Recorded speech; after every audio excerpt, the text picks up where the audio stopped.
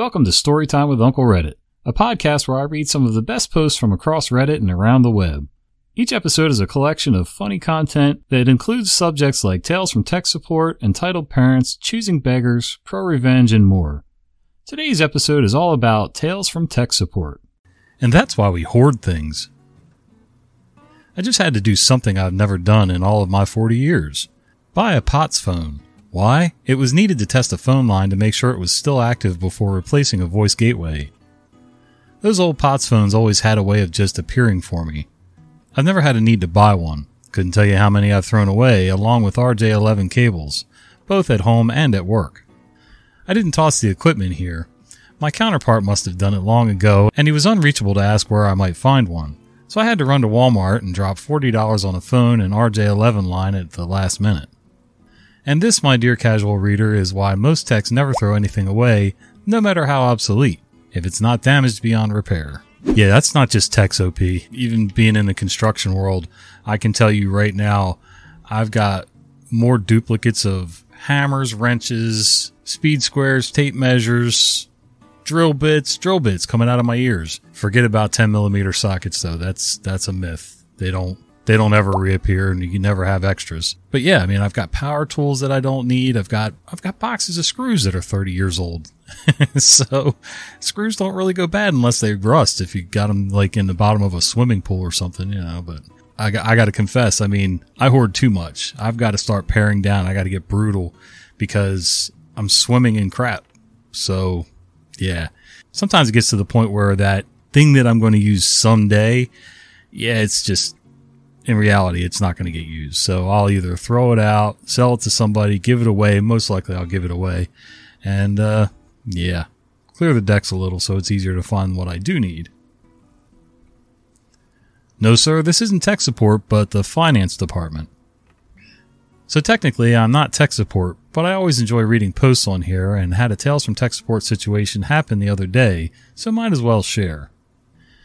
So as the title would imply, I work in the finance department of a big multinational, 500,000 plus employees. What? 500,000 plus employees around the world, and tech support is really top notch. But basically we have internal companies who do nothing else than provide tech support for other companies within our company. So in no way are we short of tech staff. When I started about 3 years ago, I quickly garnered the reputation of being that guy who knows a lot about computers. And whenever colleagues had simple questions about something not working, I would try to help them.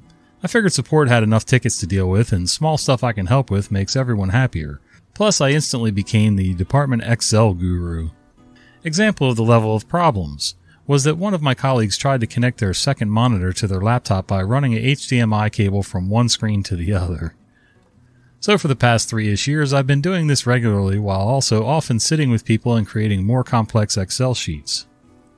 The other day, I suddenly get a Teams call from some guy. Let's call him Jeff. I recognize the name of, but never had any direct interaction with. But I do some really specific finance stuff which impacts everyone, so I get unknown people calling me all the time.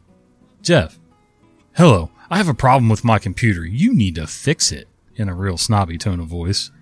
Me. Hi, yeah, this is the finance department. If you have trouble with your laptop, you need to contact tech support. I could give you their number. Jeff.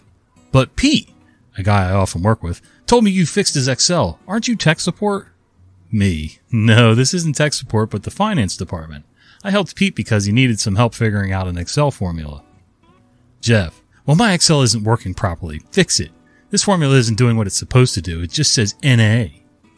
Me. Wait, isn't your Excel working? Or is the formula not working? Jeff. The formula? Me. Okay, Excel not working or a formula are two different things. Share your screen, then I'll quickly take a look and maybe I can see what the problem is. He shares his screen and I instantly see what's happening. He's trying to VLOOKUP to the left, which obviously isn't working. Me. I already see what's happening. VLOOKUP is kind of dumb and can't look to the left. Can you press the Windows key and type Excel? I wanted to check if he was still on Office 2016 or already migrated to 365, because otherwise he could use XLOOKUP. Jeff. Why can't it look left? Me. Because it was how it was programmed. Jeff. Can't you fix it? Me. No, I'm not working for Microsoft, so I can't change how Excel functions. Please press the Windows key and type Excel. I want to check which version you're on because if you're on 365, we can use a different formula. Jeff does what I say and I see 2016. Me. Okay, you're on an older version of Office, so we have to do something else. Move column Y 3 columns to the left, then we can make VLOOKUP work. Jeff. Why can't you just upgrade my Excel? Me. Again, I'm not tech support. That's not my job. Jeff. Okay, but that column needs to be in that spot. I can't move it. Me. Okay, then move column Z 3 places to the left. Jeff. No, the report needs to stay like this. By this time, I'm basically done with this crap and his unwillingness to cooperate. Me. Okay, then I can't really help you. I don't know any other ways to fix it. I probably could have figured out something, but I can't be arsed by now. Jeff. Why don't you want to help me? Me. I do, but I don't see any other solution than moving those columns. If you had Office 365, then there would have been other options, but you don't, so I can't make it work. Jeff instantly starts shouting that I'm horrible tech support, blah, blah, blah. Me. Okay, I'm hanging up now. I don't deal with this kind of stuff. Jeff. Get me your team lead in the call. Me. My team lead is on vacation. You can send him an email. Jeff. Okay, then get me his boss. Side note, due to my manager suffering a burnout, the chain of command currently is me, my team lead, CFO, and I have almost weekly meetings with the CFO. Me. Okay, let me check and see if he's available. I quickly shoot the CFO a message if he has like 2 minutes for a problem I'm encountering, to which he replies, of course, and I add him to the call. CFO. Hi, what's the problem? Jeff starts ranting again about how I'm horrible support and how I don't want to upgrade his Excel to fix his spreadsheet. CFO. Okay, let me stop you there. Village People Cop, you can go. I want to talk to Jeff alone. I'll handle it. I don't know what the CFO said, but about 5 minutes later I get an apology mail from Jeff, with CFO and CC, which he really had to throw out his ego to write. Pretty sure he had the fear of God put in him by the CFO. Well, as you can see, Nickel kept turning his back to us, so I figured I'd move the camera over and we'd get Dime and Nickel with their backs to us. Yeah, Jeff sounds like he has a listening problem. It's one thing to be stuck on your Excel formulas and things like that. Lord knows I've been stuck in Excel enough times. I couldn't work with that program every day. I just don't have a head for the formulas. I've tried, and I have a few, but most of it's all in my head, I know, but whatever. But then when the guy's trying to explain to you, A, that he's not tech support, he's just trying to help you to be nice, and you're still ranting and hollering at him. You don't holler at tech support anyway, but, you know, to yell at the wrong guy? That's ridiculous, man. I'll bet that CFO did put the fear of God into him. Everything on my new computer works except the CD drive. He said it took him forever just to figure out how to get the keyboard and mouse to work. I mean, have you ever owned a computer where the keyboard and mouse had to plug into the monitor instead of the computer? Turns out he bought a desktop PC, and all-in-one thinking it was a monitor. He had the HDMI going from the all-in-one to the desktop and was trying to use the CD drive on the desktop. Wish you could have seen his face when I unplugged the desktop computer and his monitor didn't shut off. He looked at the desktop, then the all-in-one, then back to the desktop, and said, wait, how's it still on? He also had his old USB Wi-Fi card plugged into the desktop, thinking that's what was providing him internet. He still had a difficult time figuring out how he was getting online without it. He'd been trying to figure it out for weeks. All that time he was turning them both on just to use the all-in-one PC. As payment for helping him out, he let me keep the brand new desktop since he had no use for it. I still have it. This was about 3 years ago. Only an i3, but I set it up with Ubuntu for my wife. She still uses it all the time. Well, that's a good deal. And for most people, an i3 would work fine. There's just no need for much more, as long as you got decent RAM and everything. But this computer here that I'm filming and recording audio on and everything is an i5. Now, would I like something a bit more? Sure. But at the time, I bought what I had the budget for. Now, I do have a standalone graphics card and things like that, and I maxed out the RAM pretty much, so yeah, I'll nurse it along for as long as I can, but yeah, that's a good deal, man. Got a computer for helping out, so I love bartering. Local IT wants me to do his job. I work in support for a practice management software. I deal with Office IT every day. Inept IT is nothing new, but this guy was something special. IT calls in because user is saving documents to her shared drive. S docs on her local machine, then trying to add them to the software, which lives on an application server where user also has a S docs. The issue is when user adds the docs to her local drive, the software is not seeing those docs in the server drive. From her local machine, I pull up both SDocs folders. Some documents exist in both, but not many, and the timestamps are all wrong on the ones that do match. I'm fairly certain the mapped drives aren't pointing to the same location, so I ask IT to log me into the server as user so I can confirm my hunch. He insists that can't be it because he's disconnected and reconnected the mapped drive, then logs me in as admin because user doesn't have permission to log directly into the server. Okay, whatever. I point out the fact that the files in local machine shared are not the same as server shared, so I again suggest that he confirm that our mapped drives are indeed pointing to the same location. Well, they have the same name and I already disconnected and reconnected them. At this point, we're now an hour into a 20-minute call for an issue that's well outside the scope of my support. I create a test PDF and save to local machine shared. Then open server shared and it's not there and tell him it's clearly an issue with the networked drives not pointing to the same location as other users have been adding documents to it this whole time, and he needs to map the correct drive. That's when he does it, the thing that all inept IT do. He says, well, can you just remap it for me?